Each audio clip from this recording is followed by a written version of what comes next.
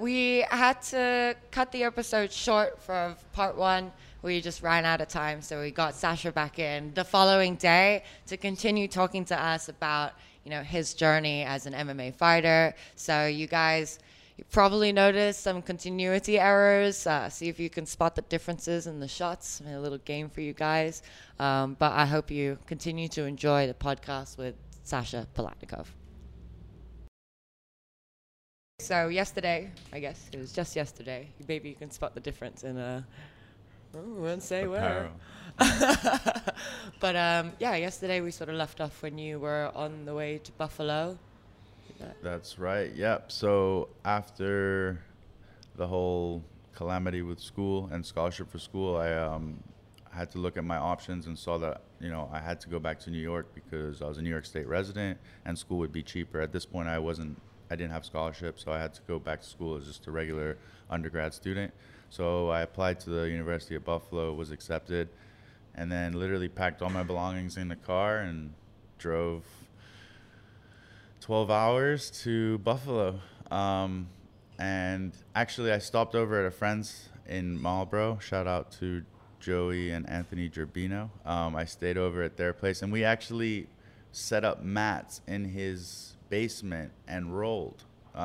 Neither of us had really any experience, but we would just watch the videos, but we would go at it for like hours, like just rolling with each other. So that was like my kind of first real interaction with like jiu-jitsu. We would YouTube it, watch it, and try and do stuff. So we did that, and then on my way up to Buffalo, I just kind of got an apartment, showed up, introduced myself to the coaches, told them my situation, and they were just like, all right, come out and try out, like come out and train for like training camp, which was like 6 weeks away. So I was continuously training. I was in good shape at the time, and I went out to training camp, did what I thought I had to do at training camp, and was training with the team, but I just never got my opportunity to play. I don't know really what it came down to, but I just never got my opportunity.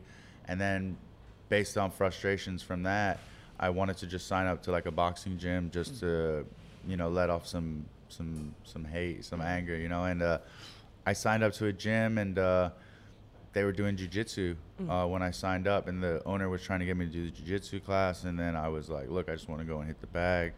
And then he was really pushing me to do the jiu-jitsu class, and eventually he offered me like a free gi to like do the class, or like free gi rental. Nice. Not to own the gi, but to like rent it or whatever to do the class. And I was like, all right, whatever. I thought it was weird. What was holding you back from trying it? Was it the gi? I just thought like, why are these dudes rolling around in pajamas? Yeah. Like, I just thought it was strange, But like, I'd obviously seen like no gi from MMA, and I thought that was more like efficient, or at least I thought it made more sense. And then they're like, no, this, that, and then, of course, just being ignorant, I didn't know anything about it, so I was just hating.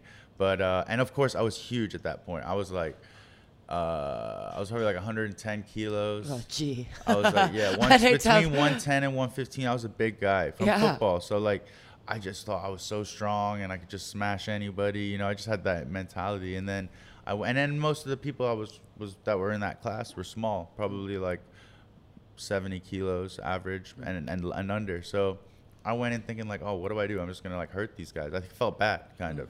Not that I had any ability to do so, but I really thought like, oh yeah, I'm just going to smash them. And then next thing you know, I'm like doing the warm up. That's fine. Going through some stuff. That's fine. And then we get to the sparring part, and I'm going with a blue belt who at that time was like probably the most experienced on the mat, but he was very small, maybe like 60, 55 kilo guy, small guy. But like we touch gloves, and I'm thinking, all right, I'm just gonna flatten him out and just basically pancake him like as you would in football. I'm just gonna smash. Yeah, I'm just gonna like lay on top of him and just, because I didn't really know what to do, and then maybe choke him if I can. That's like probably my mindset at the time. And then he literally jumps on my back real quick, and I'm like, all right, well that's new. Yeah. Like, what do I do here? And then he has a bow and like a bow and arrow. Oh, not bow and arrow. Sorry. Just a lapel. Lapel choke, basically. It's a bow and arrow choke, and or zip choke. Yeah, his thing, he had the. Yeah. And I just felt like, all right, I'm being contorted right now, but like I didn't feel like I was being choked, so I was still with it. And then all of a sudden I go out, I go to sleep, and then I wake up and there's like a room, like a circle of heads looking down at me, and I'm like, what the fuck? I was like, what happened? And then they're like, oh, dude, like if you feel like you're gonna be choked or you can't breathe, you have to tap da da da da. And I was like, I didn't even feel like I was going to sleep, you know. And they're like, oh, it was a blood choke, blah blah blah. And I was like, my mind just went. I was like, this man just put me to sleep. Like what just happened, you know? So after that, I was really obsessed with jiu-jitsu. I thought it was amazing that this could be done, and I thought submission stuff was so cool. Like I thought it was. I didn't even never even heard of it really. I saw obviously a little bit of jiu-jitsu, and I just thought it was like, oh yeah, they're tired. They're just holding people on the ground and they're, relaxing kind of. But in reality, like it's a whole different world down there. So I studied it and I was like obsessed with it. I started training it, and then I completely just left football and just focused on jiu-jitsu. And at that gym, they had professional fighters, like maybe 5 or 6 guys that were like already fighting like at a decent level. So they were like, yo, come to the Muay Thai class, come to the boxing class. So I was like, all right. So I already had striking experience. So when I came in, it was very like, they expected me maybe to be very green, very like new to the striking. Maybe, yeah, a little bit, just being like football player maybe. But, I handled my own out there, and I was like piecing up guys and doing the business on the hands. Like I was okay with, that was always my thing. And they're like, oh yeah, like you're very, very good in striking. I was like, you should do MMA. And I'm like, I don't know. I didn't think about like, oh yeah, I'm gonna be a fighter or anything like that, because I was like, oh, I was just playing football. I just dedicated the last like 2-3 years of my life to playing football, like hardcore. Just like, oh, MMA. I was like, oh, I don't know. So I was like, I'll just train with them. I was like, I like training. Because we were just getting into scraps. We were just getting, and I had like big boys, like they were all heavyweights and they were like big. So were you training then, like, were you still training for this team alongside training in the gym, or did you already decide? I'd already like I'd had like a falling out with the coach, and I like told him how I felt, and then I couldn't really get through to the coach. So I finally I had a falling out, and I thought, man, I need to let out these frustrations and just go to a gym and just do something a little bit different, take my mind off things. So that's when I joined the MMA gym, and then all I was really looking for was to box. And then when I saw like this MMA gym and then jiu-jitsu, all of it just kind of like rolled on. And then next thing you know, I was like, I want to invest my time in the gym here instead of it at school. So I just went to school as a student, and then I just was like 3 times a day training. It was called Buffalo Training Center, BTC. And it was a super cool location. Like it was a nice gym, and like I said, a lot of pros. Gyms in the States just look so much more lush. Yeah, so much space. Yeah, a massive like field space for striking, for grappling. Oh yeah, a lot of space, and especially like, in pro class and stuff, you got a lot of space to work with. There wasn't like an absurd amount of bodies, and especially like that location in Buffalo, I wouldn't say like everyone's doing MMA, so it's like it was good. It was a good little squad of people, and like I said, I went in there, and like I said, they would dominate me in jiu-jitsu and wrestling and stuff. Actually, I wouldn't say dominate. Like when I get on the ground, they would dominate me, but like in terms of like the wrestling aspect, I kind of understood it. But the striking, I felt very comfortable. And then they were just like, man, you just got to work more on your jiu-jitsu, your wrestling, and then you can fight MMA. And then I was like, all right. I do think like having had such a lifelong like athletic life, your athleticism will take you a long way when joining like new 100%. sports. I mean, a lot of people don't talk about rugby being like a good crossover sport, but I think rugby's a great crossover sport for MMA because, well, for one, we're used to just working for long durations of time. Like, we grind. It's a very grinding sport. A lot of running, a lot of hard work, a lot of body contact. A lot of power, a lot of speed. You need explosiveness, but you also need cardio. Very similar energy systems to MMA. You're holding, you're grappling. There's that aspect. And, like, there's people on your legs trying to take you down. So same thing. Like, it's common sense. Oh, this guy has his arm wrapped around my leg. I'm going to underhook it and take it off. It's like that's how you would just 1 + 1 = not happening. You know what I mean? So you want that kind of, at least that's how it worked for me. That's how I saw it. I was like, this is just common sense. And then they're like, oh, that's called an underhook. I was like, okay, that's always just been that common sense to me. Whatever. Yeah. Okay, underhook. So that was always there. And then once coaches started telling me this is that and that is this, I'm like, oh, okay, now I have a word to what I was already kind of doing. Yeah, I was like Kimura locks were something I was doing in rugby like when I was like 12. Oh, you're allowed to do that in rugby? No, but like if somebody has like somebody picks up your leg and they're like like, you know, like running you back. You take one of their arms and go for Kimura, they're not gonna go. They're not gonna be able to grab your leg anymore. So just little sneaky things like that. I think I learned that from like one of my dad's judo coach. Like right. he taught me something like this, and it just stuck with me at a young age. So little things like that, I like, oh, okay, that kind of works and that works. And then jiu-jitsu, when you add in all these different elements and setups, and it's like a game of chess. I was like, all right, well, now I really got to learn what's going on. So like I was reading a lot and like studying a lot, because whenever I'm fascinated by something and I want to know about something, I will read and study the heck out of it. So, you know, I read textbooks on jiu-jitsu, on certain, you know, Mastering the Planet, Eddie Bravo system, Sal Ribeiro, you know, a lot of Did the you Gracie buy stuff. any like DVDs? I honestly, I know I sound like a cheap ass, but I had people who probably bought them, or had people that bought them, and then they had the copies, and then I just got the copies. I've never physically bought a DVD related to jiu-jitsu, but I've bought textbooks. I like books.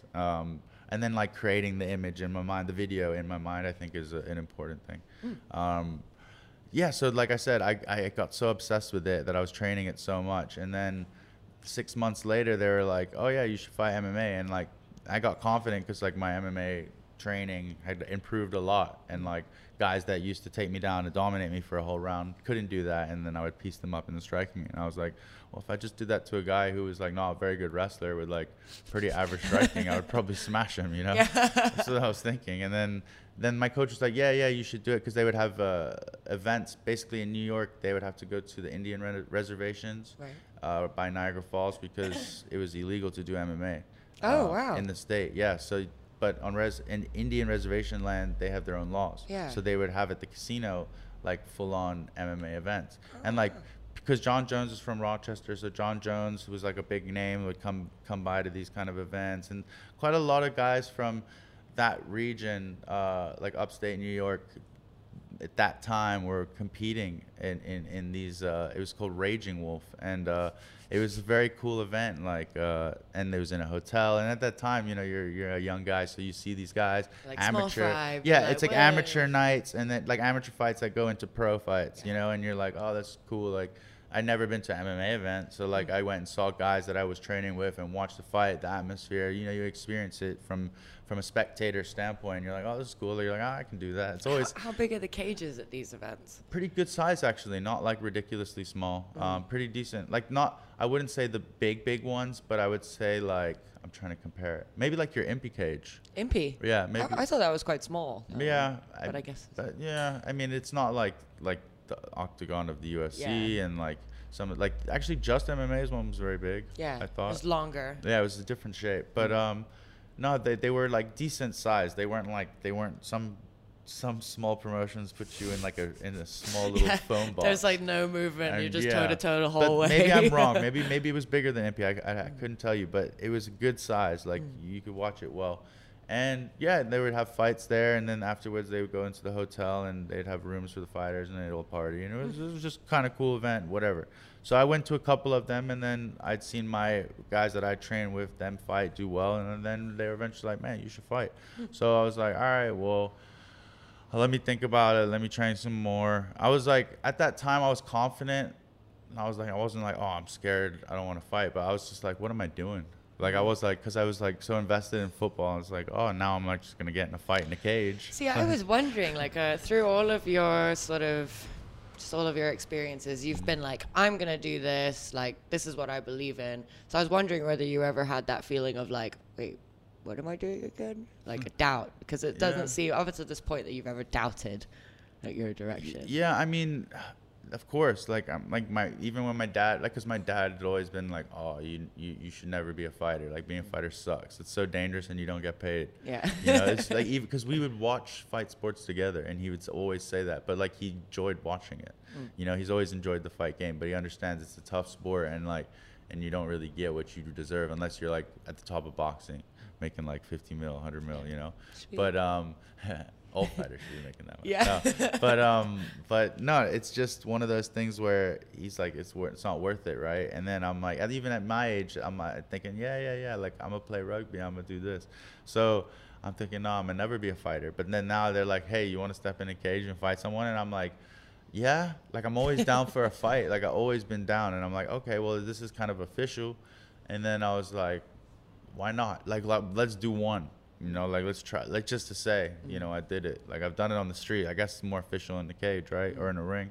So I was like, let's do it. And then I told my dad. I didn't tell my dad. I didn't tell anyone in my family. I just went and did it. And then, yeah, I knocked the guy out in like 40 seconds, 46, 44, 6, something like that. What was First the other? 40. Do you know anything about the other guy or? All I knew was he was a wrestler, high school wrestler. Oh, so you're like... No, not really. All I was worried about is he's gonna wrestle me. So like, he like actually we touched gloves, and then he shot in on a, tried to shoot in on a single, like took my leg, but I just like lassoed out and just kind of ran away a little bit, and then like reset, and then we kind of exchanged like jabs, and then I just landed a big left hook, and then he went down, and then I just went into finish, and the ref stopped it. So, and in the atmosphere from that, and just the feeling I got from the knock, and like just all of it was like, it was first. Like I'd knocked people out before, but that was different. Like, people actually cheered for you.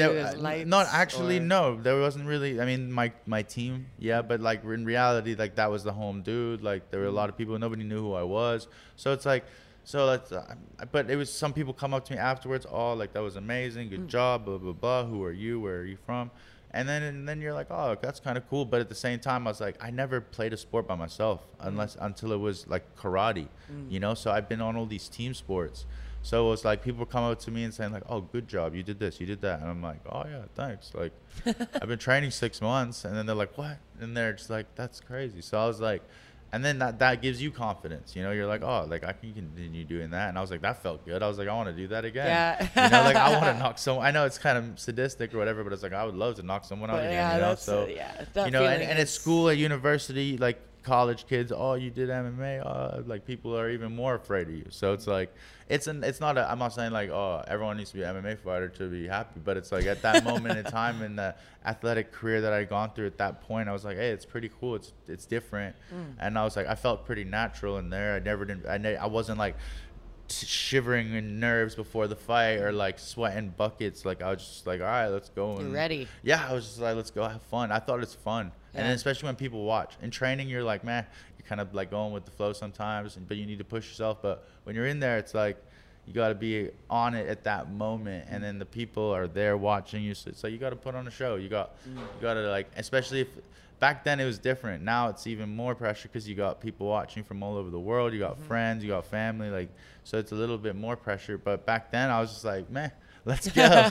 You know, let's go. Let's like, I have one goal. Let's go get it. And then like when I got it, I was like, yeah, all right. So I'll just keep training, keep doing what I'm doing. And I really like jiu-jitsu. I really like jiu-jitsu like so much, like more than striking at that point, because I thought it was like, because it's new, I guess. Yeah. And I was. But jiu-jitsu, like that was the first thing I became obsessed with as well. There's something about like its complexity and like the way that you can compare it to life that you're like, oh wow, this sport is so amazing. Yeah, it's just I like problem solving stuff, and like there was a lot of like I would get smashed by like higher belts and be like, what the heck, like it didn't make sense to me, like I'm so strong, like why am I getting smashed? like I couldn't comprehend it, so like I had to know why. And then I understood leverage, and I understood everything, especially in the gi. I was like, man, no gi, I was like that's a different world. But in the gi, I started to understand like leverage and angles and everything. And then I was like, okay, well, now I'm gonna play a game. And then like once I started to understand how I could identify my game, because everyone had a game, everyone had a certain thing they went to that they were so good at. So I was like, I don't have that yet. So I was like, let's find it. So I picked something that I thought was something that I'd be strong in. And I was like, all right, let's do it, based on like my body type and the way that the other people that played it, higher level guys that played it. So it worked for me. And then I was like, man, I got my blue belt like I think 8 months after starting jiu-jitsu. Oh wow, that's impressive. Well, I was training a lot, like stupid amount. And then yeah, because I was like, I don't like being a white belt. Like I literally didn't like it. I was like, I need to be a higher belt, because everyone was higher belt. You know, there's a couple small guys that were white belts. I was like, nah, I need to be a blue belt. So like I worked, got my blue belt, and then I was like, all right, well now I should compete, because I didn't want to compete at white belt. So I was like, I have to compete at blue belt, and I did a competition. I came second, I think, in my weight class. I didn't win. Again, and I didn't cut any weight or do anything like that. I just showed up at like 90, and the guy I went against was like a big wrestler dude. Super close. There was like some advantage, like some crap like that. You know how it Advantages is. suck. Yeah, they're just so whack. I like- lost to an advantage in Japan and was just like, yeah, it's ugh. a bummer. Yeah, it's you feel like you didn't really lose, you know. Yeah. But I definitely lost there. so basically, yeah, and then I was like, yeah, I like jujitsu, and I kept training. Then I finished school, and you know, school finished. I graduated, and I was like, what am I gonna do with my life? So I had like an option to stay in the States, or I had an option to come back to Hong Kong. And like, my dad wanted me to come back to Hong Kong. My family wanted me to come back to Hong Kong. So I was like, you know what? I haven't been home properly for like 4 years. I was like, I'll come back home. So I came back home, and then I was like, kind of again transitioning. Like, what am I doing with my life? Like, yeah, I had a few amateur fights, and I've been training MMA. But I was like, I still didn't really. I done my IT stuff. I had an IT company that I started and was doing some work with, but like it was just still in the infant stages. It wasn't like doing much. So I was kind of like, where am I going? Like, I didn't really know. I was like, I'm going back to Hong Kong now, and I was like, man. Like, all my friends got jobs, they're all working and stuff, and I'm just like, just graduated, because all my friends graduated a year before me, and I was like, man, I'm going back, and like, I don't have like an office job, I don't know, I just felt kind of like, out of place a little bit, I didn't know what was going on, and then I had an opportunity to play football. I was playing like soccer. Oh, wow. Football, yeah. Here in Another Hong Kong. change. Yeah, no, I just I grew up. sorry. I had friends growing up. We all played football together, and one of them was playing at a football team at the football club, Lucky Right. Mile. Shout out to them, I guess, Lucky Mile. And it was a team. You know, they trained together twice a week, and then they play. You know, they played like second division in Hong Kong, like, you know, decent level, and it was fun. It was like, you know, it was just fun. So I was in that, I was playing that. I wasn't really doing any martial arts because I wasn't sure about the gym situation in Hong Kong. I didn't know. And then I ran into someone, and he told me about Gracie Baja, a fight club. Oh, in Wan Chai. Yeah, he told me about that place. He's like, hey man, like, I heard you did, because he followed me on Facebook and was like, oh, I saw you fought MMA. He's like, if you want to train, you should come to this gym. Da, da, da. So I was like, oh, that's cool. And then so I went there, started training there. Met Henry Chan, great dude, super nice guy. He's like black belts in like 3 or 4 different disciplines. He's a good dude. Yeah. He actually propelled me forward a lot into MMA. I was still like on the rope when I met Henry, but Henry like pushed me over the one side. What and year it was this great. then? That was 2000 and I would say 2012. Like I moved back. I moved back 2012 September. So it was like the back end of the year, and then 2013 was the next year when I got involved with Epic. Oh, That's you were when- Epic. Yeah, that's when Epic came in. I fought an amateur MMA fight against an Epic student, Oh. and and I won that fight. And then from there, I was like connected to the staff at Epic, and then they were like, "Hey." So that's because they had Alberto, Mosi, Vusi, and they're like, this guy's big. So they're like, hey, can you come and train? Because they need body. So I was like, dope. I was like, this guy's like, he was undefeated at the time, and Mosi's like a champ, and all of them, they were all high level strikers. I was like, that's amazing. So I went out there. I was like a little kid in the candy shop, ready to, get my ass beat. And went out there, and yeah, I was just learning a lot, sparring with them, putting in rounds, and I was young and just like had forever energy and just didn't get hurt and just could continue going, and I was strong. That was one of my coming from football, like I was just getting smaller. Durable. Yeah, I guess you could say that. Yeah, for durable. sure. Yeah. All of your sports, rugby, American football. And so yeah, I would just do my best to put it on them, and like, go head to toe with Muay Thai champs, and like just try my best, even though they would just like, destroy my legs, just learning the hard way. That's definitely how you learn, when Yeah, people so chop your legs off. yeah, so they would be like, why aren't you checking leg kicks? And I'd be like, because I'm focused on my boxing. And then they'd be like, but you can't box if you don't have a leg. And I'm like, that makes sense. Like, Yeah, so it's like small things, but like over time you learn. And then I think, so how do you think being in a team for MMA or martial arts compares to being in a team to like team sports? Because like you said, like you've never done a sport where it's just you out there, but don't you think like there is team sports suck because no matter how hard you work, if you got a weak link, you can always be exposed. I'm not saying like, you know, I had weak links or anything like that, but it can be I could be the weak link, you know. It's and that's the problem. Like, you go into a fight, you got nobody to blame. Like, you got yourself. You know how hard you worked. Even if you worked incredibly hard and you still lost, like, you got to accept that. That's what it is. But in the team environment, man, I've been in so many goddamn sports and then environments where, like, we're talking like millimeters, inches, like small margins where one person makes one little error and then it's like us or the other team going to the World Cup and the other team went twice. So it's like, you're just like, God damn it. Like, you know, it's like everyone played amazing. Even the guy who missed that one kick that could have won us the game. And then you're just like, you're sitting there like, God damn it. Like, we should have won that game, you know? And you're just like, there's nothing you can do. And you can't blame anyone, but even though you want to, you know? And that's what the environment. And then, like, it's very political. Like, team sports are so political. I feel like, look, you have even if you're maybe the most unattractive, or like, even if you speak bad, if you go out and fight and you perform a masterclass, people will respect that and give you your opportunity because you earned it. But in team sports, I remember New Year's Day, I think it was 2000 or 2001, something like that, or 2002. I can't remember the year. But that year I played rugby, and they determined that 2 kids on the team had played so well that they should get an award, right? So I played very well that day. That was like one of the most biggest days of my young life, was playing on New Year's Day at football club. And I played well that game. And everyone on my team was like, you won that, like, award, right? So you're going to get that award, like, dope, like telling me you're getting that award. I'm like, yeah. Then the coach of that team comes along with his son and is like, we're going to flip a coin to see who determined. Because he's like, I thought my son played fantastic But game. the coach saying that his son played the best. Yes. I know. How ridiculous is that? And I'm standing there like, what is going on? And then he's like, literally, he's like, choose, like, heads or tails. And I'm like, what? I was like, tails. I picked the award, thanks. He flips the tails. He lands his heads. He's like, sorry.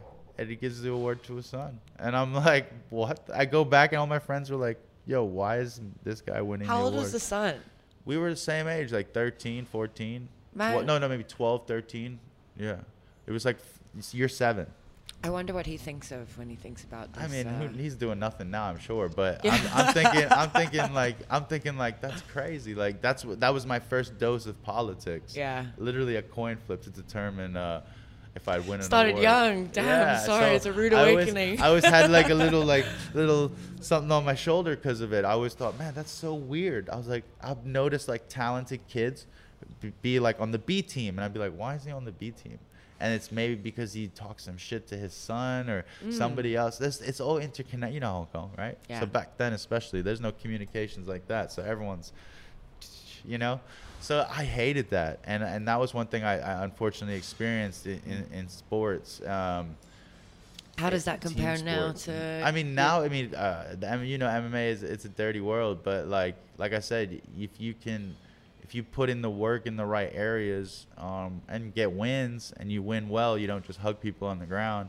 You'll get the respect you deserve, and you'll get your opportunities to fight. And they like people like who are just straight shooters. I'm a straight shooter, so when I get an opportunity to fight on 6 days notice, I'll take the fight. Like, I'm not afraid. I'm always, like I told you, I like fighting. It's not like something I have to like get ready to fight. Like, oh, I'm down. Like, if there's something going on, like, I'm down to fight. Like, it's not something that I shy away from. So, you know, if the opportunity is there, you know, let me shine, and I get to do what I like to do, because I feel like not everyone fights. Like, not everyone loves what they do, even the fighters. So, yeah, that's kind of one thing that I noticed when I'm in there, because there's a lot of things that I feel unnatural when I do. Sitting in an office, I feel very unnatural, but like when I'm in a ring fighting, I'm very natural. It's very relaxing.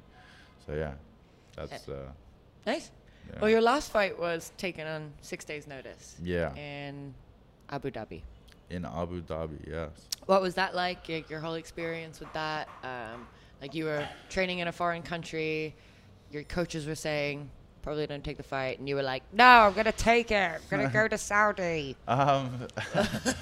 Obviously, like, maybe cooler sounding along voice. That. Yeah, no, no, I had an injury going in. with my groin, but I've been training boxing a lot in Ukraine. I've been training with like high level coaching and even wrestling. And I was like super upset. At the time, it was literally the day apart. So I got told that the original November 9 fight in Hong Kong was canceled, the event, or postponed. And so I was like, man, that sucks. Like, cause I had a lot going on for that fight. And then literally I'm sitting down eating pizza. Like, I don't care. Like, I'm just going to eat now, whatever. And then I got a phone call like, hey, like we have a good opportunity for you, from a guy that like I have like a relationship with. He's not quite my manager, but he's like got potential to be my future manager. So he's like, hey, I have a really good opportunity for you on 6 days notice. He's like, I think you can win this fight. Like, you should, definitely take it. And like, I mean, you can sweet talk me all day long. Like, I know he wants it because it looks good for him, for me to take the fight, because he's saving their promotion from making the fight happen. So I'm thinking like, all right, well, as long as the money is right, so we got to negotiate correct money and correct weight. And then I'm down. Like, I watched film on him, and I was like, and the guy's like, yeah, he's a striker. You don't have to wrestle. Da da da da. I'm like, all right, well, then let's do it, because I've been striking for the last 3 weeks. I was like, I'm okay with that, So.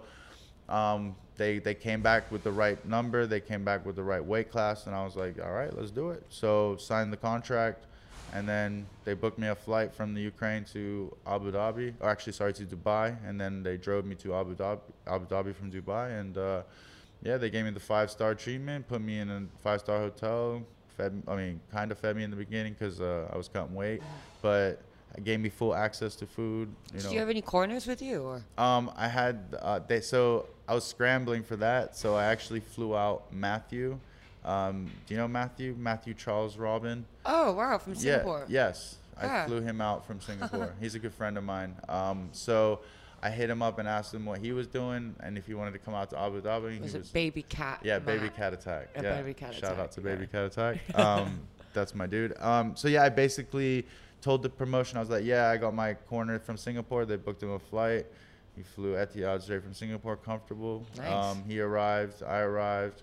We were there. It was good, man. I was feeling good. I was feeling good that week. He's got the best voice for a corner, that man. He's very loud. He's so loud. Yeah, you can hear him. But let me tell you, in the fight, I couldn't even hear him. That's how loud it was in there. Shit. It was loud, yeah. But, going in, I felt good. Everything was good. I thought my opponent he was nervous going into the fight. I was very relaxed, just chill, ready to go.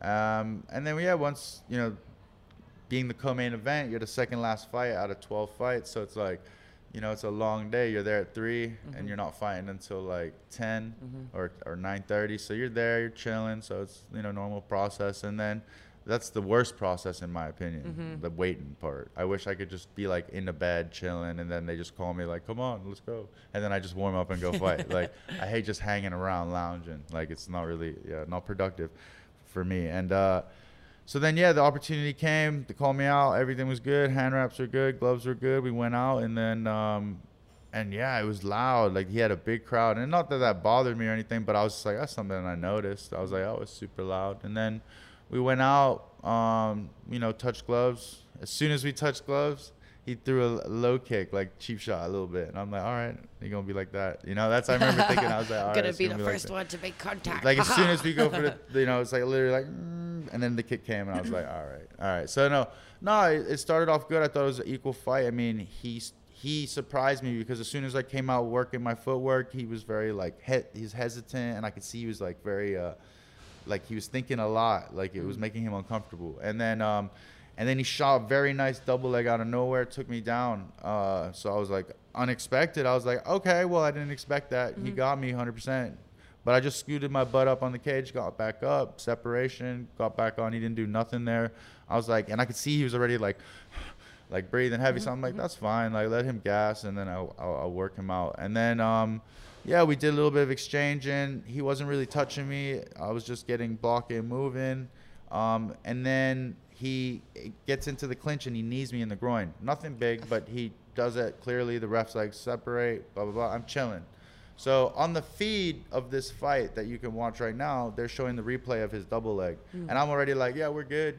touch gloves, let's go. So we go out and I land a right hand. When I land the right hand, he like stumbles, gets a little bit wobbly. You can't see it on the video, but you can hear it if you listen to the audio, because they're like, oh, Sasha lands a beautiful right hand. And he's like, this might change the fight. But he actually recovered from it quite well, and he came back like aggressive. Like, he didn't like it, obviously, so he came back and just threw a bunch of stuff, but missed most of it. He landed maybe one or two like minor strikes. But I could tell like he was kind of like not liking it. And then I started moving with him again. I landed another good shot on him, and then I was just working my jab, and I saw he was ducking a lot. So I was like, all right, I'm gonna go for a duck uppercut. So I'm working the jab, and as I throw the uppercut, he slips it very nicely and hits me with the right hand. On the jaw. Stumbles me back 2 steps, but like they're saying in the commentary, like, oh, he's so hurt. But look, all it did was just stumble me back. I was completely with it. And then he came forward to land a knee, and then I hit the double leg. So from that moment, like, sounds exciting. Yeah, it was a very back and forth fight. You know, it was very back and forth, and it was quite even to that point. But I also felt like I was very relaxed, and I wasn't trying to use like energy like crazy, but he was using a lot of energy. So then I took his back. I was on his back, and then this is when the groin problem came. So because of my groin, I was not having very good ability to control with my hooks. So when I took his back, the left side was just not in full control. So I kept him there. I went to like a body triangle, and I couldn't lock it because of my groin. And he spun out, and then I just played like a knee shield half guard, and he was just working a little bit of ground and pound, a couple punches, 1, 2, 3. I just block, and I was accepting like I'm gonna end up on the bottom of the round. Like, that's it. Like, I can lose this round. That's fine, because I felt like he was working a lot, and I was chill. So I was taking shots, moving. And a lot of the time when I'm on the ground, I chill like this. Like if I'm in half guard. Don't chill too far away from if I'm on half guard, I'm chilling on like, I'll look like I'm not moving and then move so I can maybe get like an underhook, stuff like that. So I was like bobbing and weaving on the ground. And then the referee, I took like 2 or 3 good shots, and then the referee just decided to stop it. Yeah. And like, it's annoying. It was one of those moments where I was like, what the fuck? Defending myself. Yeah, I'm moving. I'm okay. But then at the same time, I also was like, did I get knocked out? You don't know. You know? You're in the moment. Moments. Like, I know I got hit by punches, but like I was still moving. But did I go out? Am I good? I'm good. So I'm thinking like, yeah, you're good. I'm good. My corner's like, bro, they stopped that early. I was like, did they though? And then you're like doubting yourself in a way. Then when I watched it back, I was like, nah, fuck that. Like, that shit was stopped early, I felt like. It sounded like quite an exciting fight in the sense that it did sound like it was going back and forth. Yeah, so, it was a good fight. I mean, credit to my opponent. He's a good fighter, and I already told him I want to run back that rematch. Nice. So hopefully down the road, maybe later on in 2020, we will. But fingers crossed. Yeah, fingers crossed. If they want it, they'll make it happen. Yeah, it's true. And I guess they're good for it as well. So. No doubt. Yeah. Definitely. Well, you mentioned before sort of the most challenging part of the fight for you is the waiting. Can you like go into that a little bit? What's that whole process like for you? Because I know what it's like. Yeah, you're just kind of like, for example, I fought in some good environments where I've been able to show up to the arena like super late. So like fighting in Hong Kong, I was able to show up literally like an hour and a half before my fight, which and I think in a suit. Yes, of course. And it's business. And and I think it's good because like in that hour and a half time frame, like I can, dress down, have something to drink, start my warm up, loosen up, and then next thing you know, I'm in the cage. But when you're kind of like sitting around in an air conditioned arena, like 6 hours before your fight, and you're not really comfortable, you're not in a spot like that you want to be in, you don't know whether you should be sleeping, you don't know whether you should like some of my fights I slept like 3 hours before my fight, wake up, and then that's when I start to like get into things, like mentally. But it's just when you're at an arena, like for example at Abu Dhabi, it was so cold in the arena. Like luckily I packed for it, but like that's because I made that mistake in the past, being in an arena thinking like it'll be regular, but it gets so cold in there. So like, yeah, you're all bundled up, and then you're like, wait, but I'm fighting, so I got to stay kind of warm. But I'm fighting like in 5 hours, so what am I doing? So you're like playing that game of like, I need to be doing something, but really you shouldn't be doing anything. Yeah. Just stay relaxed. Yeah, it's easier said than done in those times. And also like, for example, when I was in Ukraine, I was training early in the mornings, and then I was training like mid-afternoon, like 4 or 5. So like, and I wasn't in any fixed schedule of like, oh, I'm getting ready for a fight. So when I was fighting at like 10 p.m., I kind of felt like, oh, maybe this is like, I remember feeling like even when I was warming up, I was like, oh, feeling a little bit like I'm tired for some reason. Not that I was, but I just felt like mentally I was a little bit drained, you know? You did fly in a couple of days earlier and then have to do a weigh-in. Do you think, how much time would you have had if it was like optimum for you to recover, settle in? Oh, I mean, in an ideal world, I would say like, I mean, in an ideal world, I would say like 2 weeks, just so you can like get in a gym and get some work in. Like I didn't get any of that really when I got there. I was just at the hotel, did pad work in the gym. They had like a weights room, so we were just doing some pad work there. But I mean, I've had worse conditions. Like that can't complain at all. Like it's not only that 6 days was like the risk.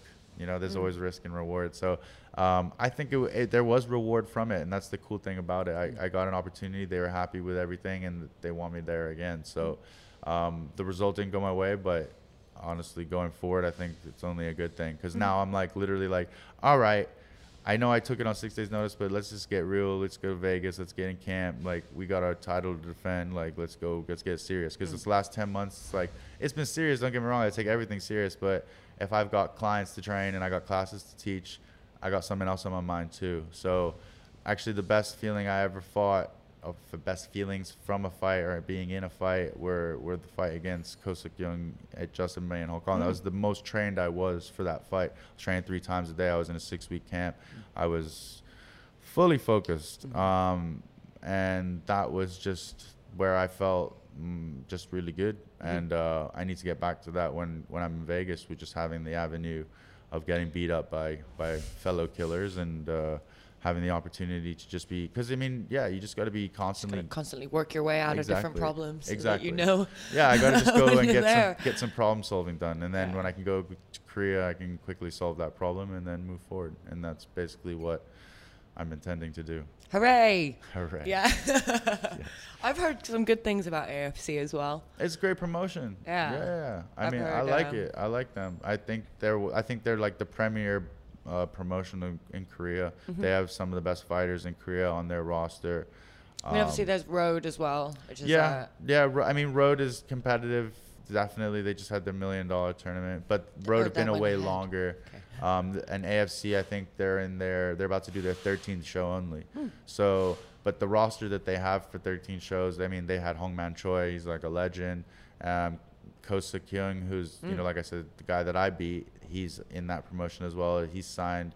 Do you think you guys will ever fight again? He was asking for it, but my manager said, you don't want to fight me again. So I agree. He got hurt from me. So, like, he actually got hurt. So, like, he had a brain injury. He had to take time. Did he? Yeah. Oof. So he had to take time off, and like, he's like, you don't want to do that again. So, you know, they got a bunch of like Team Mad guys. Bae Myung Ho, he's like a UFC guy. Like, they got a lot of guys. So I think being in the AFC, because I have a guy who fought and was the heavyweight champ, and he was signed to the UFC.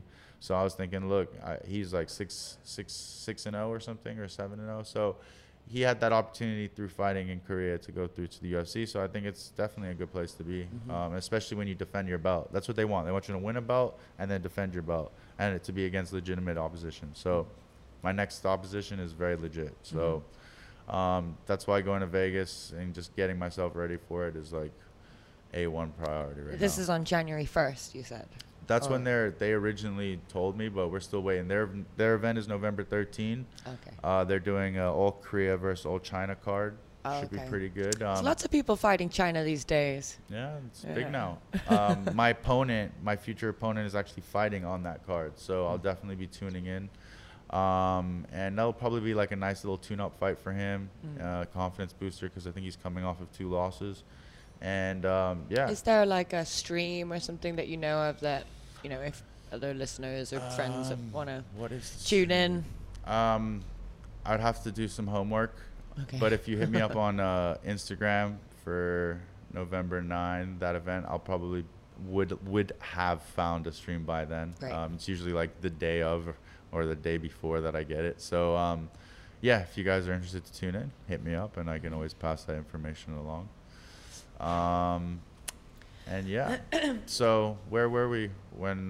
So basically, yeah, I moved back to Hong Kong. I got into jiu-jitsu, got in with Epic, went amateurs, did all that how it is, went through the amateurs, and then I was eventually like, I can't get a pro fight in Hong Kong.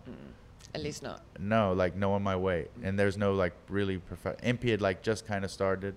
So I'd asked Impy, look, can you get me a fight? And they're like, yes, we can get you a fight. I was like, fantastic.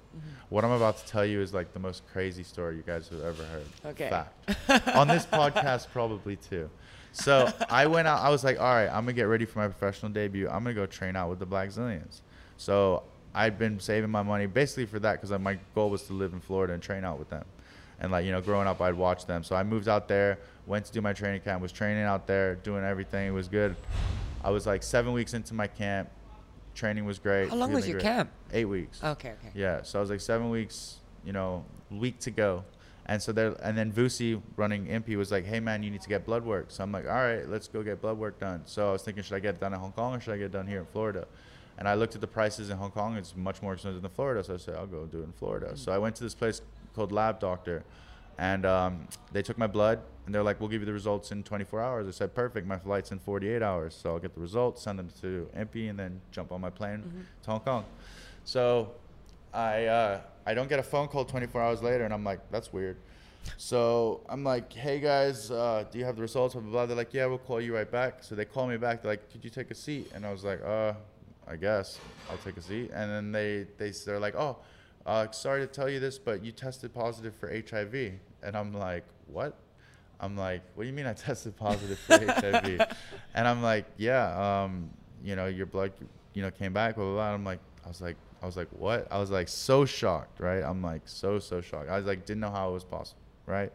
So I'm like, I'm literally like, I'm like, what? Like, that's crazy. So basically they were like, yeah, your blood test result came back positive. Like, it's 99% accurate that is what it is, right? So I'm like, holy shit, like, I don't know what to do. Like, I was like, I need to get on a plane, but I was like, I can't fly ever. Like, what? Like, my whole life had like just kind of changed in that split moment. And then you're like, oh, I'm not gonna say that actually. Yeah, I was literally like, what the fuck? Like, excuse my language, but like, literally was like the worst moment ever.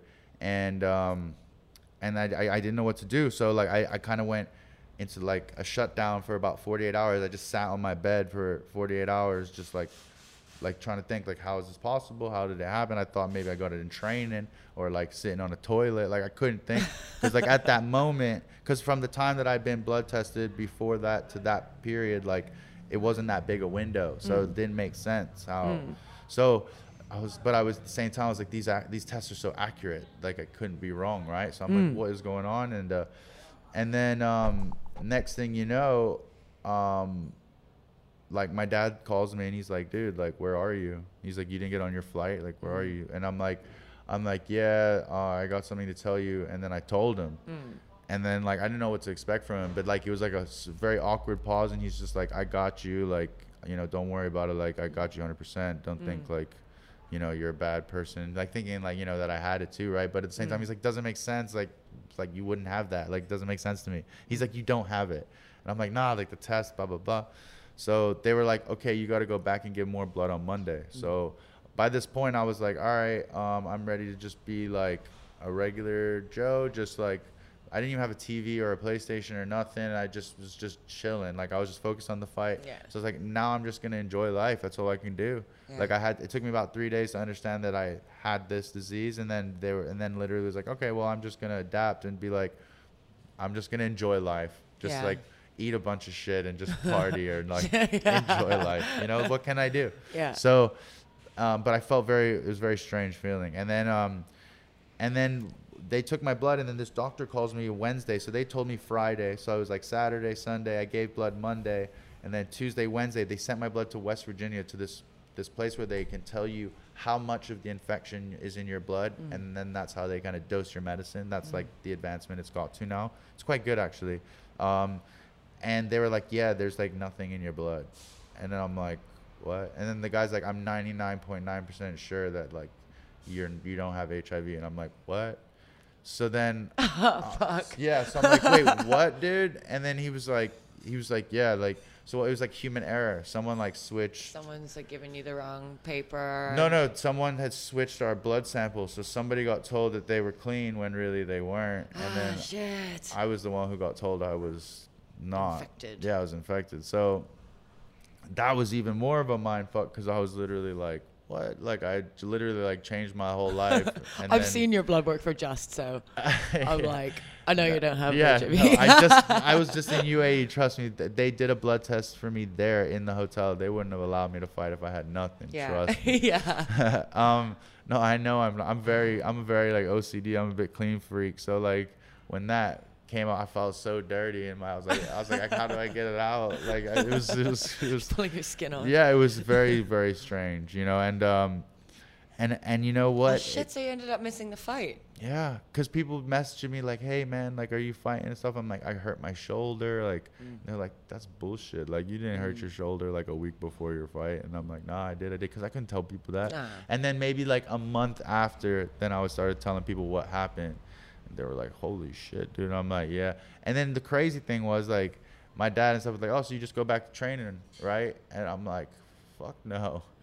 I was like, nah. I went through like an emotional roller coaster. I'm just chilling. Like I had no motivation to train for about 2 months. Right. It was weird. Like I would wake up. It's quite a big rug pull though. Even though even though it wasn't, just like what you're saying, those emotions are real and they existed. It was crazy. Like, and then like we were thinking of going to like court and like doing all that, but even that is like stressful in itself. Like it's a long process. I had to like go and see psychologists and say how it like mentally affected me. I'm like, nah, that's bullshit. Like it didn't affect me like that, but like honestly, it just wasted a lot of my time and like mental energy for the span. So like just give me like a bunch of money, but it don't work like that.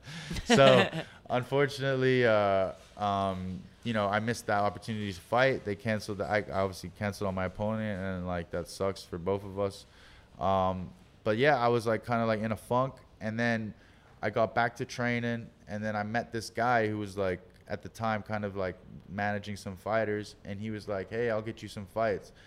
And I'm like, no problem. I was training full time. Like I was training every day. Like I was getting in shape. I was ready to fight because I was like, I just want to fight. Because I was like, that fight fell out. So I was like, I need to fight, get my career started.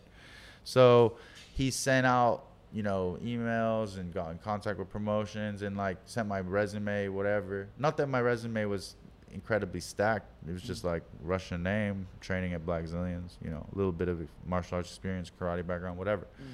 So I got some feedback, got some opponents, but man, for about 18 months, I had like 8 fights fall through, like within 2 weeks, within 10 days, within no one showing up to the weigh-in. So that's unlucky. It's really unlucky. Terrible. And it was just, I went to the U.S. thinking like, man, these guys are down to fight like all the time. But I started to realize that it's not the case. A lot of guys, don't get me wrong, there are a lot of guys that are fighters, they will fight. But there are also a lot of guys that just say they're fighters and then want to be fighters, and then like they'll just not show up to weigh-ins, which is like, this is ridiculous. So I went through this run, and I was like, man, I literally, like, my dad was even like, maybe it's a sign, like, maybe you're not supposed to fight, you know? And I'm like, maybe, because this is just ridiculous. Like, it's getting ridiculous. So I was back in the States, and then I was like, man, I need to renew my ID because I'd almost been away for 3 years. So I was like, I'm going to go back to Hong Kong, renew my ID just to say what's up, come back for 2 weeks. And then I came back with my girlfriend, and we were just like showing her around and just doing the whole tourist thing and just being like a fat dude. Like I wasn't training or anything. And then I ran into Matt, Baby Cat Attack. And he was like, man, I can get you. I was telling him like, man, I can't get a fight. I'm in the States. He's from Florida too. So I was like, man, I can't get a fight. This is crazy. Like nobody wants to fight. Like I'm nobody. Like why don't nobody want to fight me? Like I have no reason. Like there's no like scary videos of me murdering people. Like I'm just a dude, so fight me, you know? And so he was like, no, we'll try and get you some, we'll get you some. And then, like, I had an opportunity to fight in Penang, Malaysia. Oh, cool. The Golden Warriors. Yes. And then all of a sudden, I think it was like, I don't know, 2 weeks before the event's going down, and I'm matched up to fight, there's like a storm.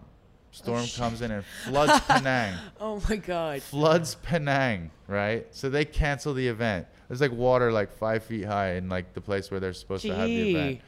And I'm like, seriously, is this really happening right now? And I'm like so cut up. I'm like, what the fuck? So he's like, don't worry. They're going to do it again in January, And I'm like, man, should I go back to the States? Should I just hang around? So I kind of liked Matt, so I stuck around. And my girl stuck around too. So we were sticking around. We were doing our thing a little bit. I was, I could be anywhere with IT work. So like, I was like, why not? We'll stick around. My lease ended. So I was like, we'll stick around. He's like, yeah, we'll get you a fight in January. January rolls around. Promotion doesn't put on the show. So I'm like, fuck, man. Like, am I ever going to fight? Like, is this ever going to happen? And then the Just MMA rolled around. They said March.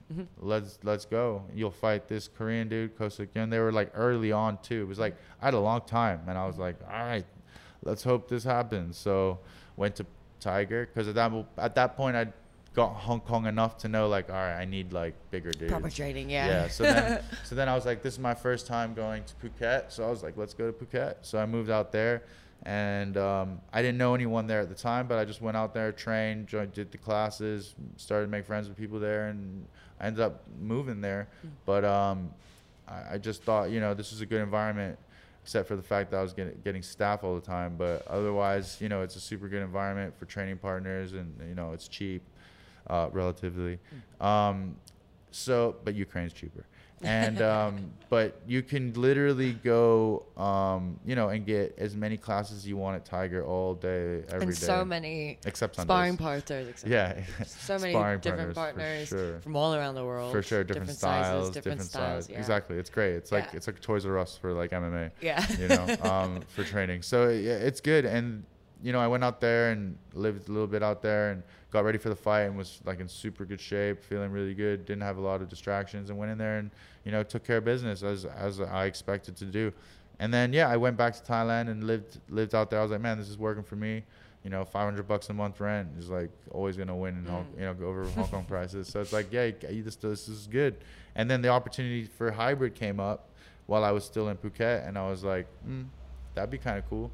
I've always wanted to be in Hong Kong, and I've always wanted to fight out of Hong Kong. So I was like, if I can get to Hong Kong and get a good salary and then have the opportunity to fight in Just MMA or whatever promotion that comes here, great, So came back here.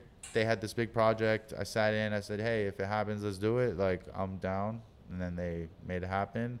And then I flew back again. My girlfriend was with me in Thailand, and then she also got a job. So she was working a job, and then I came back to Hong Kong. So we were doing long distance, which sucked, but at the same time, we were both working and making money. And then, and then the opportunities came from there. Like after that knockout against the Korean, his manager became my manager.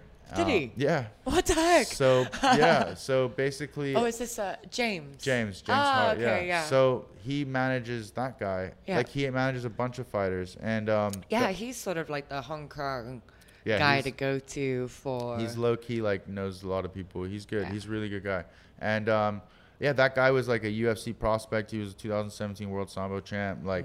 He went to Russia and like beasted people. I watched the video after my fight of how he performed at that tournament, and he was like a beast. So to take him out was like a big accomplishment in itself. And then it was just a bonus that James was like reached out of nowhere on social media and was like, hey man, he's like great fight. He's like, I'm a big fan. He's like, do you have management? Do you need a manager? And I was like, man, I love a manager. Like I haven't had a good manager like any point in my career. If you can help me get fights, I'll give you whatever the percentage you need. That's all I need. Just get me fights. I don't care about the money right now. I just need fights. I feel like I should have been fighting years ago. So he was like, I got you. 3 months later, I'm fighting in Korea. My first fight at AFC. Yeah. And they were just like, yeah, go out, beat up the guy and then see how they feel. It was only a 2-round fight. It was so weird. Wait, as in it was only 2 rounds, or yeah, you stopped it was only in 2 rounds. No, it was only 2 rounds. Oh. Yeah. Like I said, I let the first round usually go, and then I get busy in the second round, which it was what was happening, and then I was like ready for a third, and I'm like, oh yeah, it's only a 2-round fight, but no, it was a good fight. Dominated the guy. He was like 27-1 kickboxer, like decorated striker. So like and I beat him standing. So just to do that, and then the FC boss is a striking guy, so he just liked that, and then they were like, hey, you want a title fight? June. I was like, all right, sounds good to me. I like belts. So I was like, let's do it. It's shiny. So went out and took care of business in that fight. Fought a big man. Like, he was like 6'4", like just a big, tall dude, like 84 kilo, which is up a weight class for me. But yeah, I just went out and just took him down, dominated him. He really didn't have much. He took my back at like one point in the fight, and I'm sure like for viewers it was maybe scary for them, but I was in control most of that fight. I would say, 4 rounds out of 5, I was dominant the whole time. Got the unanimous decision, Nice. walked away with the belt, and then Would you ever do like one of those freak fights? You know how they have sometimes like a normal guy against this like 7-foot giant man. I want to fight Hong Man Choi. That'd be hilarious. Yeah. But yeah, I mean, if the pay is right, why not? Yeah. That's a good opportunity. You could like single leg him from standing. On his belly button, just Yeah. put my head on it. But yeah, I mean, that opportunity led to another opportunity, which put me in Korea, and then also coming back to Hong Kong with Hybrid. It was like, okay, I have a gym that backs me, supports me, and then I can train out. And then they were telling me, oh yeah, like we'll get you ready for fights, stuff like that. Like we want you to be fighting, so that's also good. Like they weren't like, we want you working like da da da da da. They were like, we want you to make sure you're ready for camp. So they were very good in that regard, and I did whatever I could to get ready for the fights here. Nadir was a big help for all He's my. got great hands. Nadir's a great Muay Thai boxing coach, great athlete. Just a shame he's like 10 kilos lighter. If he was a little bit heavier, he'd be perfect training partner for me. But yeah, he got me ready for pretty much all my fights out of Hong Kong, and got me done with the pad work. He's got great pad work, gets you real tired. So we would do like 25-minute rounds of pads. Yeah, on Sundays when the gym was closed in the afternoon, we would get in like those are the grind days, and just constant work, leave the mat just completely sweaty. But that's what would get me ready for the fights. And unfortunately, like you need more than just that, but like it was good enough to get where we needed to go, thankfully. And yeah, I'm just hoping now with this new opportunity in Vegas that my performance is just gonna be like next level. So Do you have a gym already all set up for you in Vegas? I don't know about setup. It's been there for a while. It's like a historic gym. It's Syndicate, but my coaches that I was with in Florida are also now currently in Vegas. Neil Melanson and Pat McGriff. And I'm sure there's plenty of other coaches, and there's fighters there as well that I used to train with that like are there. honeypot for fighters almost. Yeah, I mean, I'm going to go get beat up. I'm out of shape now, so I'll go get beat up, get back into shape, and then I'll be ready to go for the fight with AFC. Yeah. So it should be good. Oh, very exciting. So yeah. Yeah.